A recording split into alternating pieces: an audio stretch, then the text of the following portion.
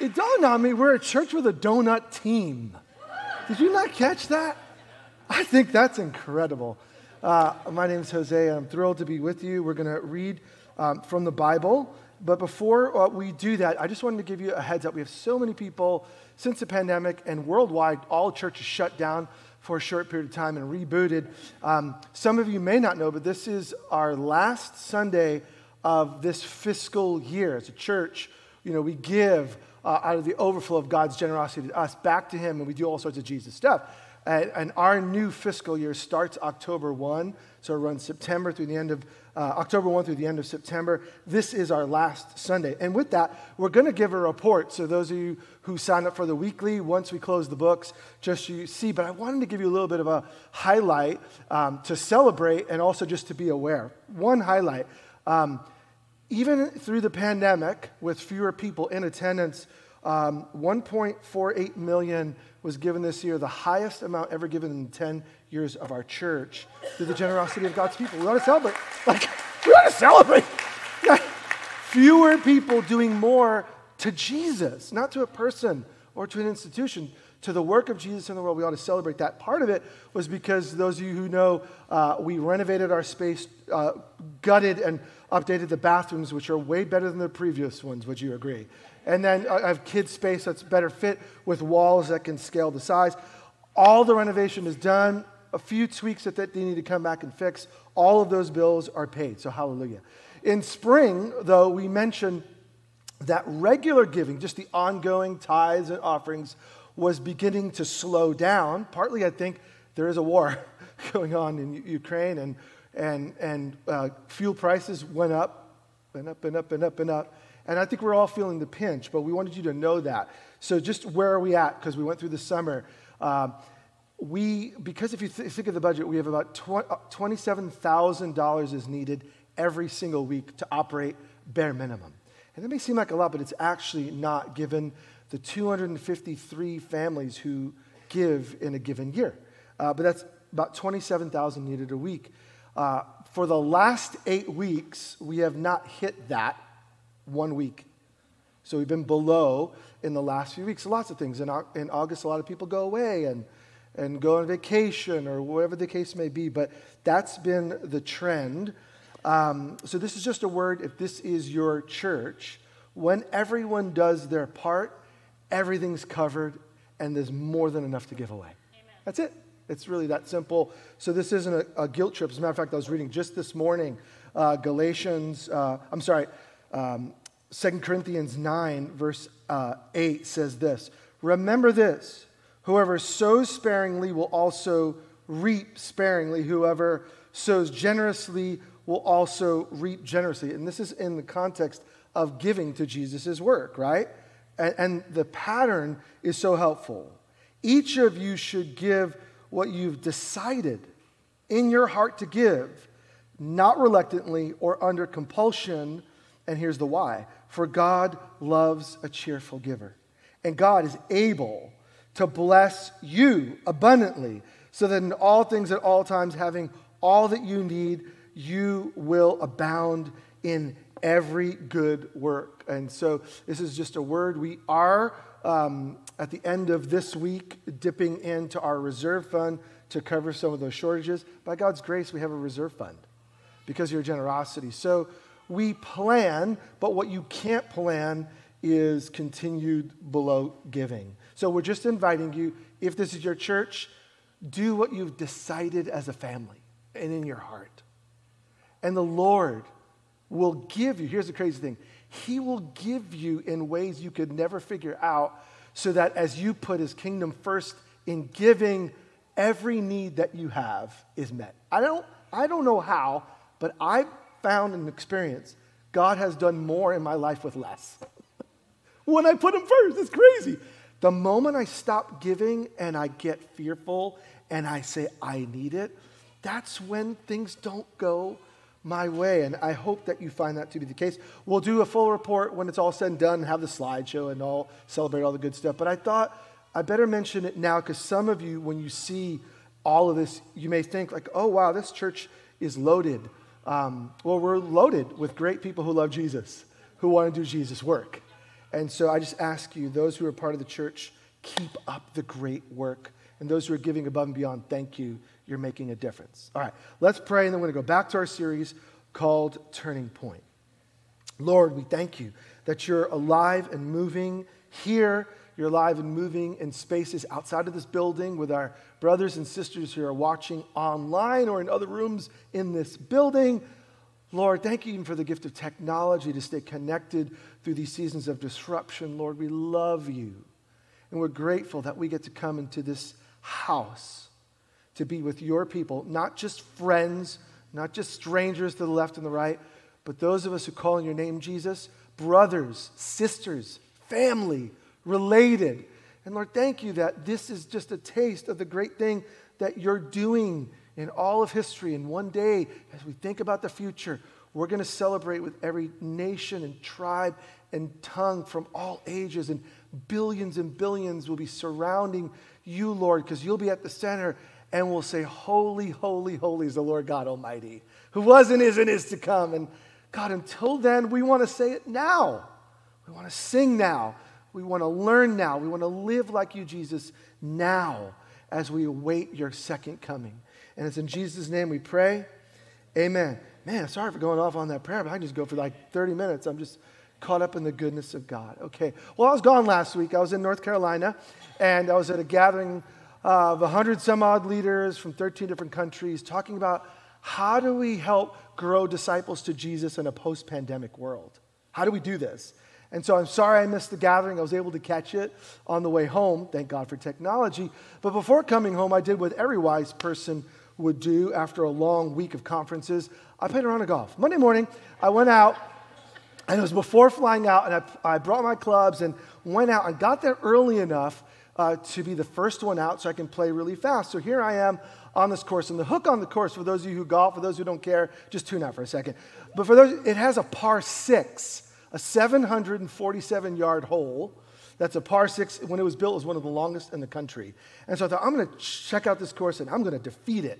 Well, so I get to that stellar hole, which is hole 16, and I'm in a cart, and I'm driving, and the whole hole is slanted like this with a little creek. It's sideways, and that's how they get you, because how are you going to hit it in a way where the ball is going to run towards the water? So I'm the first one out. I'm driving the cart. There's a path on the bottom by the creek. You should stay on the path with your cart. But I'm like, there's nobody here. My ball was up at the top. Let me just drive up the hill. So I drove up the hill, and it's parked to the side. I get out and think like, okay, that wasn't smart, but here I am. So I go. I hit the third shot.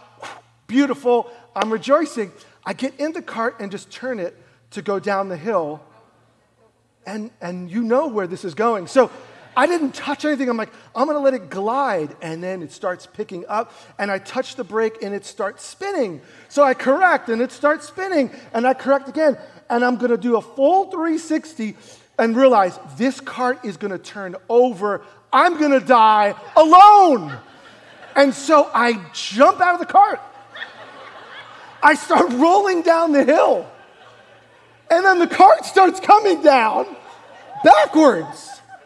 And then it dawns on me, because this hill was big. This happened in a flash, but I'm telling you, it took 3 years. I'm like, my clubs, the keys to the car, my wallet is all on that cart. So I'm running down the hill, trying to catch up to it, saying, please don't fall in the creek. It's going backwards. I'm going to lose it all. And it slows down, and there are a few God-planted trees right at the edge of the creek, and it bumped the edge of the tree and stopped, and I shook myself out and thought, thank God nobody was here, and nobody can tell the story but me. Life could feel like that at times. One moment, it's glory. I'm on this beautiful course. I'm having this beautiful morning round, and in a moment, it could spin out of control and go from good to bad to worse to grateful. Turning points. There are turning points in our lives when things are going well and the week started amazing, and then you opened your email. You're having a fantastic day, and all is well, and then you came home to chaos. Turning points. We deal with them every day, and in the Bible, we see that there are larger turning points in the story of God's people that help teach us how to navigate our day-to-day challenges. So this is week 3, and we're going to finish it next week. And the huge turning point that you see from the first part of the Bible, the Old Testament, to the second part of the Bible, the New Testament, there's a massive turning point in the life of Jesus we'll look at next week. But let's just start at the beginning. The first one we saw was Moses to Joshua. God gives God's people his word. They're rescued from Egypt. They're brought to the land of promise. But before they get to the land, God gives them himself, his word. Why? To lead them and guide them. How are you going to love God with all your heart? How are you going to love your neighbor as yourself? God gives his people his word. And the word on the turning point from Moses to Joshua is, don't forget the book. And our word to you as we kick off the next year of church together, because we go in the calendar year of school, because that's most of life for many of us, is don't forget the book this year. You're inundated with shows. You're inundated with entertainment. You're inundated with options. Don't forget the book. How are you going to honor God with your life when you neglect God and meeting with him in his word? The second turning point that we saw was from Joshua, because Joshua ends his life. He follows the book of the law. They possess the land. But every generation has to decide to follow Jesus. Every generation. And just because your generation doesn't mean the generation after you will. And so we saw the transition from Joshua to the Judges, where everyone did what was right in their own eyes. Now, it's a sad book, but it's also a book of hope, because if you read Judges carefully, every time God's people repent, they say to God, your word is true and we are out of alignment. God sends rescuers. He raises up these judges, and they rescue the people, and they're given a second chance. And for many of you, the pandemic was hurtful but helpful because it pointed you in the Jesus direction. It was hurtful. How many of you want to sit in your house for another 2 years? No. But it caused you to evaluate your life. And in that sense, it could be that this has been a turning point season, that you went away from God back to his heart. And the word for us is, don't make light when God exposes what's really going on, because he wants to rescue. There's hope. There's a second chance. And that's what we see as God's people. There are moments in all of our lives where we turn and do what's right in our own eyes. And Jesus is saying to you, if that's you here this morning, you popped into church trying to figure out if this whole Jesus thing is for real and for you, the word to you is it's real. Jesus is real, and he sees and he knows and he loves. He's for you, and he's not against you, and he's calling you back. But if you don't turn to him, you're going to find like what happened to people in the past. There was destruction in their life, unnecessary destruction.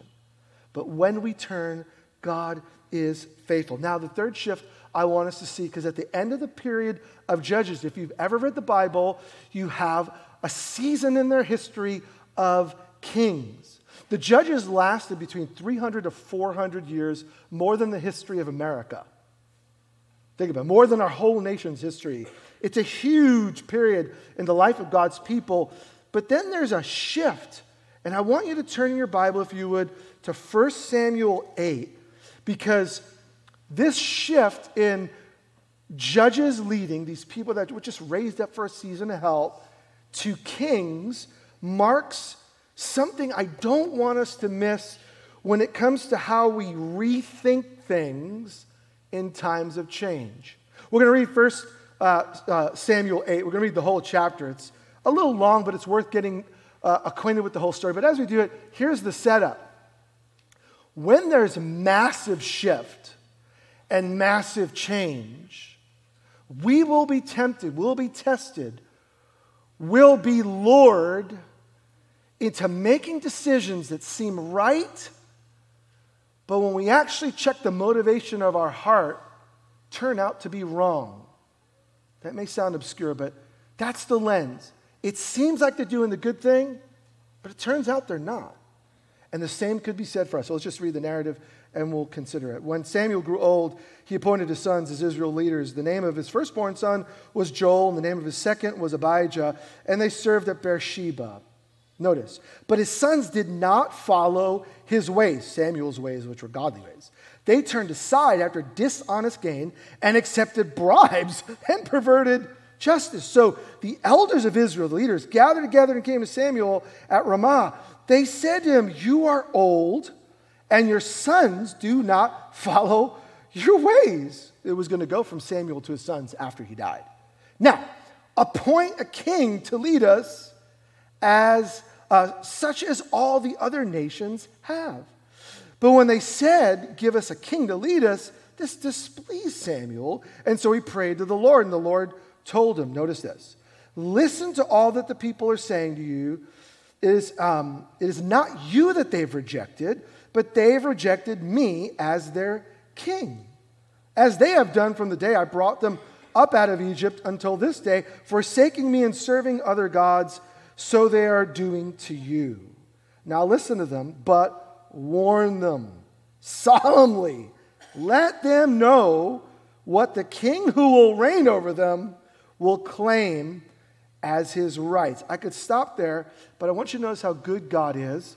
They're about to make a decision which is bad, and God tells them how bad it's going to be. Verse 10. Samuel told all the words of the Lord to the people who were asking him for a king. He said, "This is what the king who will reign over you will claim as his rights. He will take your sons and make them serve with his chariots and horses, and they will run in front of his chariots. Some he will assign to be commanders of thousands, commanders of 50s, others to plow the ground and reap his harvest, and still others to make weapons of war and equipment for his chariots. He will take your daughters to be perfumers and cooks and bakers. He will take the best of your fields and vineyards and olive groves and give them to his attendants." How's that for a king? "He will take a tenth of your grain and of your vintage and give it to his officials and attendants, your male and female servants, and the best of your cattle and donkeys. He will take for his own use. He'll take a tenth of your flocks, and you yourselves will become his slaves. When that day comes, you will cry out for relief from the king that you've chosen, but the Lord will not answer you in that day." They had a chance for a turnaround, but notice verse 19. "But the people refused to listen to Samuel. 'No,' they said, 'we want a king over us.' Why?" Verse 20.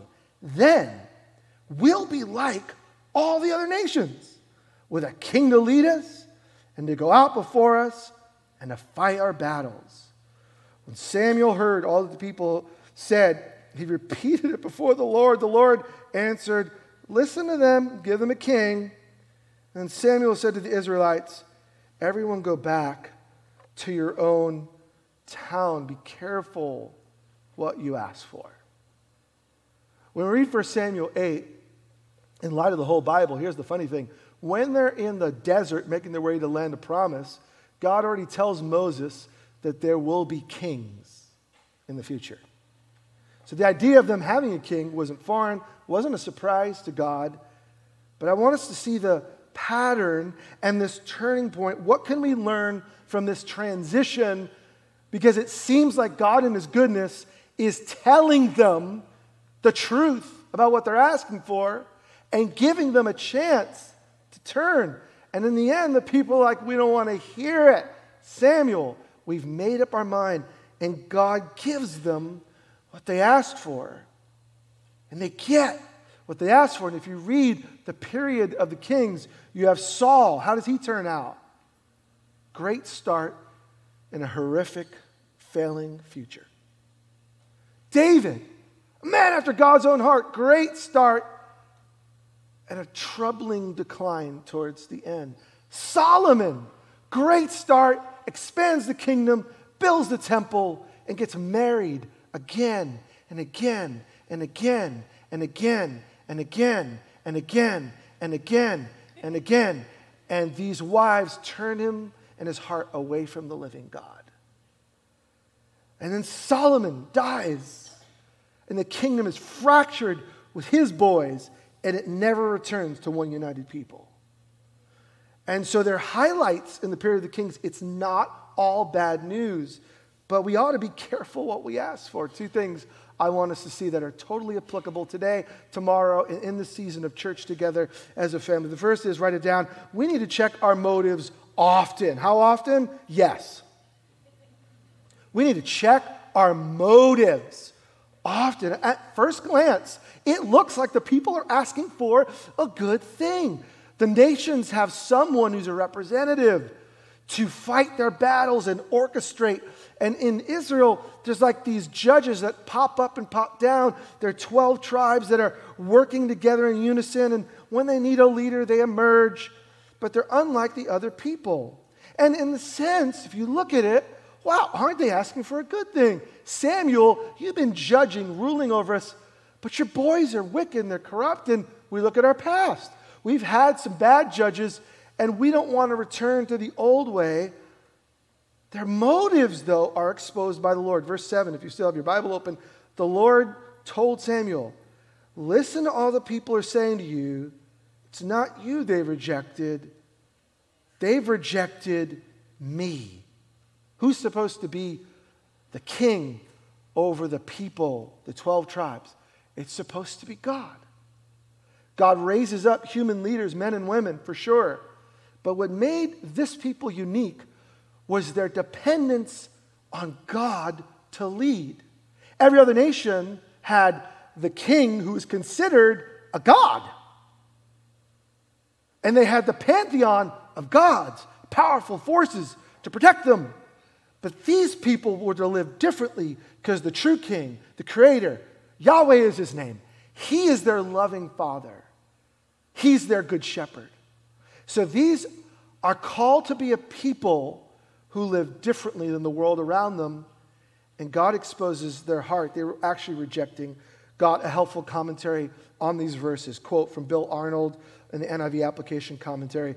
The demand for a king is sinful in its motives and timing. They're tired of being who they are. Like Adam and Eve in the Garden of Eden, the Israelites of Samuel's day attempt to cross over the divinely ordained boundaries in order to become something they were not created to be and are not supposed to be.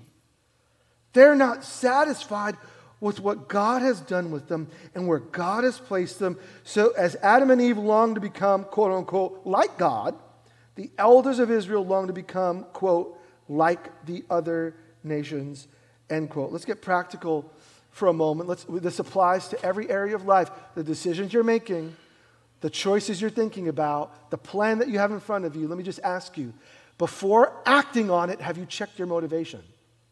It may be logical. It was logical for them to reject Samuel's sons. It may be practical. The nations around all have a king. Seems to be working for them. But check the motive. Before you jump into that decision, are your motives in line with God's heart? Here's the beautiful thing about following Jesus. We have the Holy Spirit. We're going to do a long series on the person of the Holy Spirit, the abiding presence, God with us in the here and now. If you're a follower of Jesus, all you have to do is expose your soul to the God who's right here and say, God, I want to be honest with myself. Check my heart. David, who's the king after God's own heart, is the one who said, test me, God. Check my inward thoughts. See if there's any wicked way in me. Guide me in the way everlasting. It's what made David a man after God's own heart, is even in his failures, he turns Godward. And when he realizes his motivations are off, he comes Godward. And the end of his life is still hard, but he ends Godward. And you could be the same, and I could be the same. And as Jesus' people, we're invited to check our motivation and ask God, how are we living as Jesus' people in this post-pandemic world? I'll just give one layer to apply this out, but you can apply this in any situation in your life. In the last year, 2 years, 3 years, people have always been rethinking church and like, I don't know if this is worth it, or I don't know if this is helpful. But once the church shut down for 6 months and then got rebooted, lots of people have been rethinking, can I love Jesus and just live apart from the church? Because, gosh, I was at home for 6 months and I did all right. It's probably not true, but let's just say it went okay. Do I really need church anymore?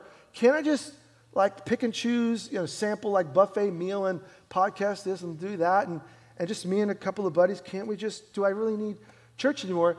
And there's a couple of reasons. One is there have been things within God's people that have been disgusting and unlike Jesus.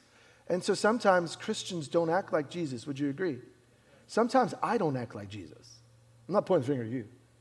Often, I'm not in line with his way. And so many of us have been hurt by the church, so like the people, we could say, well, Samuel, that doesn't work. The church was hurtful. Can't we follow Jesus in a different way? And if you have been hurt and you're here, thank you for giving it another effort. Thank you for not giving up yet. God knows the hurt, and it doesn't make the person who did it right. Those hurts are real, and they were wrong. And there's healing in the name of Jesus. And God can restore, and God can make new. But before we make decisions, remember, their decision was logical. But God knows the matters of the heart, which is why he checks them. And I wonder, for us, just using this as, it's just a example that kind of fits our cultural moment. I've heard it time and time again, I realize after a few years of not going, I really don't need church anymore. I love Jesus, I read my Bible, I just don't need the church. And I've heard that like in so many nuanced ways, and it's a real thing. But I think when we think of church, we got to remember, this will help us, and it will check our motives, that church is best pictured as a hospital. And I've been to St. V's many times, whether for our own family or to visit people who are in there. And the crazy thing about a hospital is that it is always filled with people who are unwell. Don't go to the emergency room, they're overrun right now. But when things calm down, go to the emergency room and just look for the people who are doing fine. There are a few who are with struggling people, but a hospital is a place of healing and wholeness. But here's the challenge. It's filled with people who are hurting and broken. And that is church.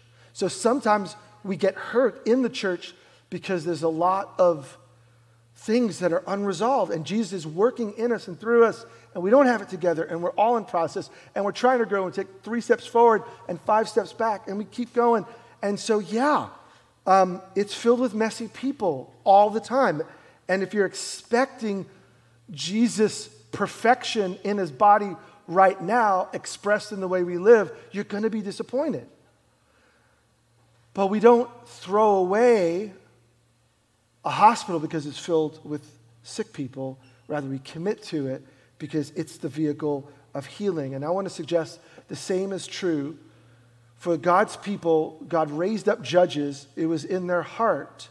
Their motives were off. And God identifies it to Samuel and repeats it twice. They're saying they want a king as a good thing, but actually the motives of their heart, they're rejecting me. So before you throw away, or maybe you're wrestling with someone in your family, someone you love, many people that you know, hey, let's do this with grace and mercy. Let's humble ourselves. We're not going to point fingers, but let's help our friends to see that this place of brokenness called the church is actually the tool that Jesus is choosing to use. And Jesus said, I am going to build my church until they fail me. No. I'm going to build my church, and even hell is not going to win over my people. The church is the body of the Messiah. I want you to think about that visual for a second. The church is the extension of God. Christ is the head of the church. You cannot take the body off of the head and have anything but a monster. There's life in the body, but Christ isn't the body. Christ is the head. Who is the body? We. Church matters to Jesus. And so in our moment, I'm just applying one thing. You can apply this to any of your situations. Church is the place where broken people are. But let's just check our motives often before we reject the thing that Jesus loves. Because what if in rejecting the church because of all its flaws, we're actually pushing away Jesus?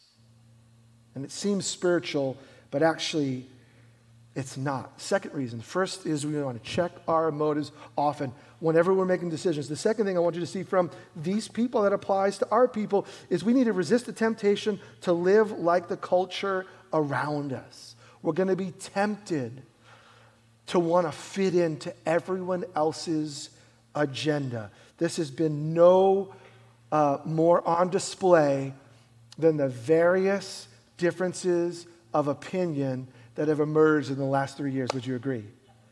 The good thing is, in the church, we all agreed on which party is right. We all agreed on the right strategy to navigate COVID. We all agreed on what to do with racial injustice and the aches and pains in our city. We're all unified. We're all in one accord. We're all together. No, not completely, but as a whole, we've acted like everybody else. Let's just call it what it is. We've acted like everybody else.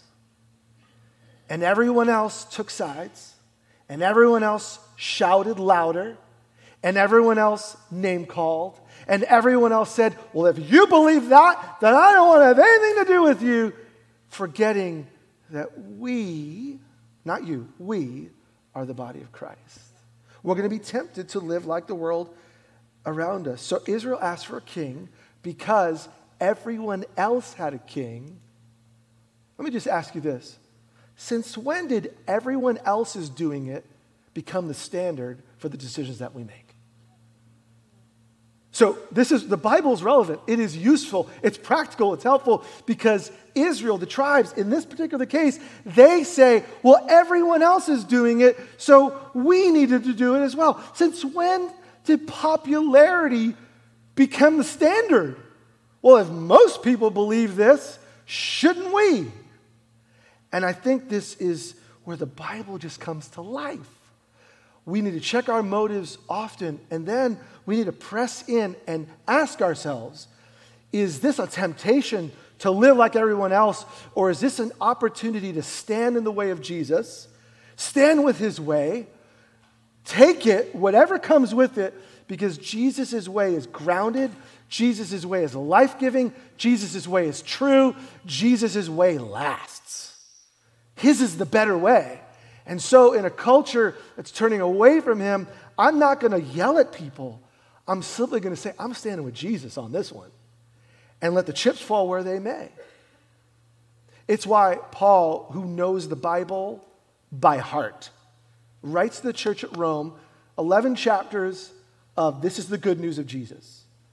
And then he's going to apply it. And what's the first thing that this man who's full of the Holy Spirit, following the way of Jesus, and knows the Bible memorized by heart? I think in a sense, he probably looks back to the transition points in their history, and then he tells the church this, quote, Romans 12, 1 through 2. And so, dear brothers and sisters, I plead with you, give your bodies to God because of all he's done for you. Let them be a living and holy sacrifice, the kind he will find acceptable. This is truly the way to worship him. And then I underline, don't copy the behaviors and customs of this world, but let God transform you into a new person by changing the way you think.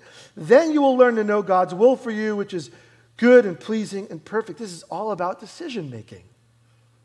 Decide, because you have accepted Jesus Christ, to live the Jesus way. How do I live the Jesus way? I submit all I am to God, everything I am, everything I will be, and say, God, my worship to you is going to be to learn your way and follow your leading because this is what you really want.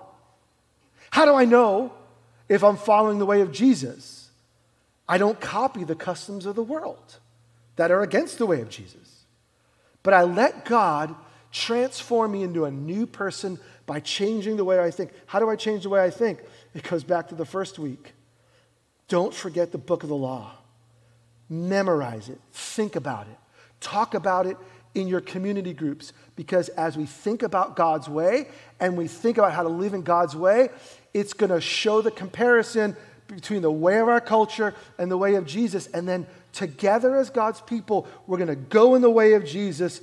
By the way, I lined this up for week 1 of community groups on purpose. This is no accident. The greatest thing that we can do to live the Jesus way is to gather together and talk about what we heard from the Bible. Because there's one thing to hear the Bible or to hear something about the Bible. It's another thing to get with some people who are going to see you next week and say, what is Jesus telling us to do or not do? And then pray for one another that God will give grace and mercy. And then come back the next week and do a little check-in. How are we doing at loving one another? Epic fail on Tuesday. No worries. What was Wednesday like? Slightly better. Okay, that's good to hear. What was Friday like? I don't want to talk about it. Okay, but you're here. Let's pray for grace and mercy and God's empowering presence. Let's keep on keeping on together. We need one another to follow the way of Jesus. And by the way, we need one another to not let the world squeeze us into its mold. And the enemy knows how to pick us apart. You know what he just does?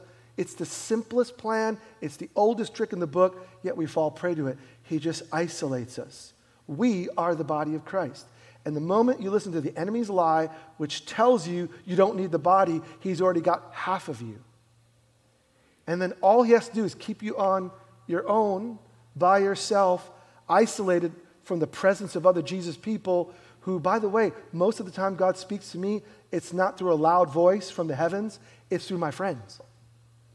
God speaks to me through my Jesus-loving friends when they quote the Bible or something that's true that I'm out of alignment with, and that's why we need one another.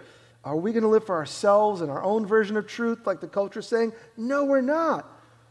And we're being inundated right now. Every message, if you are a teenager right now, this sounds so old school, but everything being pushed your way is saying, you're the center of the universe, you know the difference between right and wrong, you can create your own reality, don't let anyone tell you what to do. And some of you are like, and that's not right? Because it's like fish, this is the water we're swimming in, you don't even realize you're breathing it in.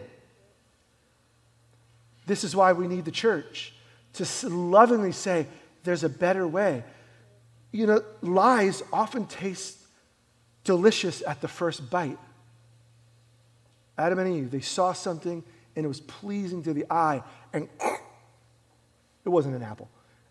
They ate. Like, this is amazing. Not realizing it had nothing to do with eating the fruit.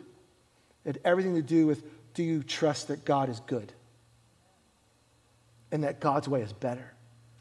And by acting in their own way, they were saying, God, we don't need you. We have our garden now. Thank you very much. And so it tastes good. And doing your own thing feels great. Sin is always more enticing than holiness. But regret comes in the morning. Heartache comes next week. Depression and deep darkness comes month after month when you realize, God, I've gone so far from your heart. Here's good news. God always takes people back. You know, Jesus never pushed anyone away who came to him, ever. And no matter what we're going through, we can come back. So let me just ask you, and let's respond in worship. How are you doing? Are you growing in awareness of what Jesus is like and what he wants, his good and perfect and pleasing will for your life? Are you growing or shrinking? Do you even want to grow in wanting what God wants? If we're going to make great decisions, we're going to need to check our motivations, and we're going to need to make sure and resist the temptation to do what everyone else is doing. God's people ask Samuel, give us a king. And I want you to remember, and I read those details for a reason, even after God told them what the kings are going to do, they're like, that sounds great. We're going to give him our money. We're going to give him our kids. He's he's going to use and abuse us. That's what we want, God. It showed how far their heart was. See, these aren't issues of behavior. Behavior comes after the fact. It always starts here, in your heart. Or should I say, it always starts here, in your heart. Because in the Bible, the heart is the soul, is the deep place, is the mind. And as a person thinks, they will act. And so God wants to renew us because he's given us a new heart, a new mind. He's given us his presence, the Holy Spirit, which we're going to walk into a deeper understanding of so that we can live empowered people to discern the culture and not hate it. I am not talking about talking other people down. I'm talking about simply saying, that sounds great, but have you thought about?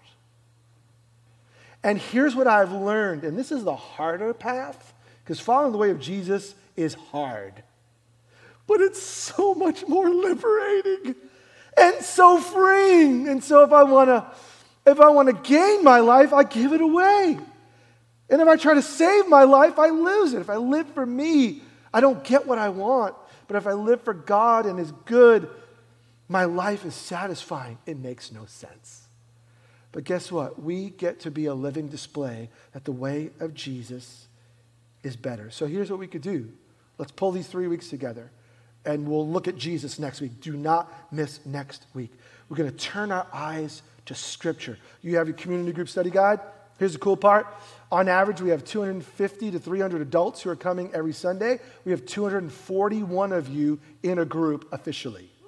Yeah, some of you are rebellious. The other 9 of you, and you're in a group that you're saying, I don't want to be a part of an official group because they're going to have rules. Check your motivation.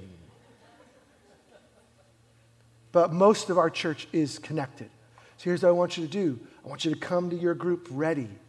I want you to read the passage or passages before you get there. I want you to make your leader's life easy.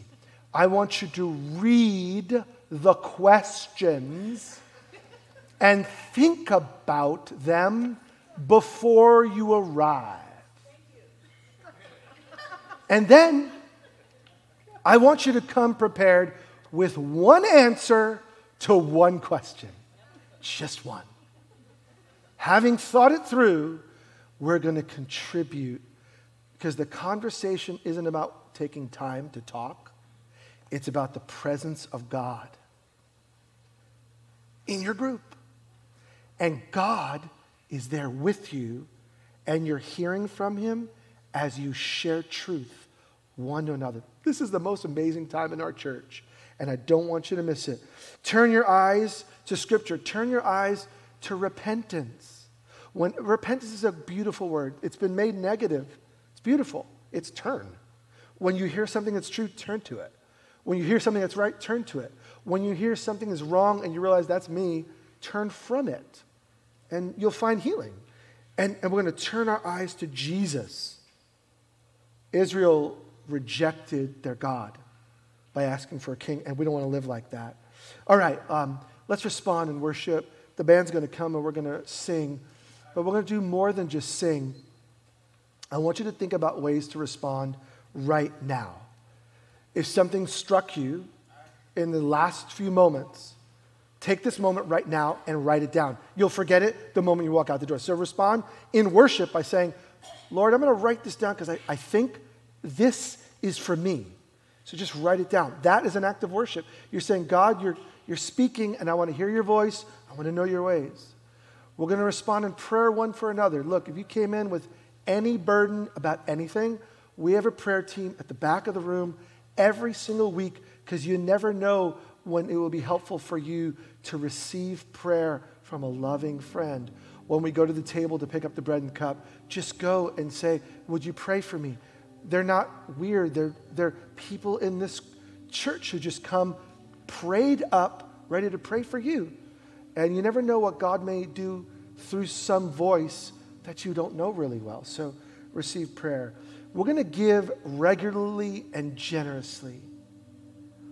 hear me, part of our discipleship to Jesus is trusting him. And some of us are shrinking back in our trust by holding on to the things that God has said. God didn't ask for all of it. He asked for part of it. Hey, I give it all. Use part of it to continue the thing I want to do on the world. Give regularly what you've decided, not reluctantly because some preacher said, we're hurting. No, because God loves a cheerful, generous giver.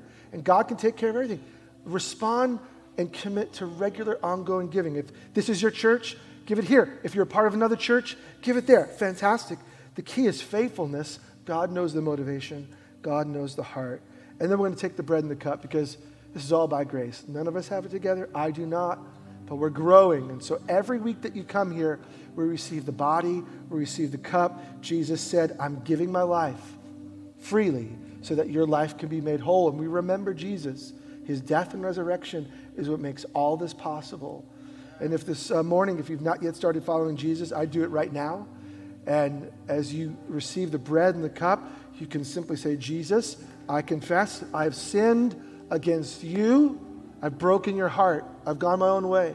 But I receive grace and mercy and forgiveness because of what Jesus did for me. And he will make you new.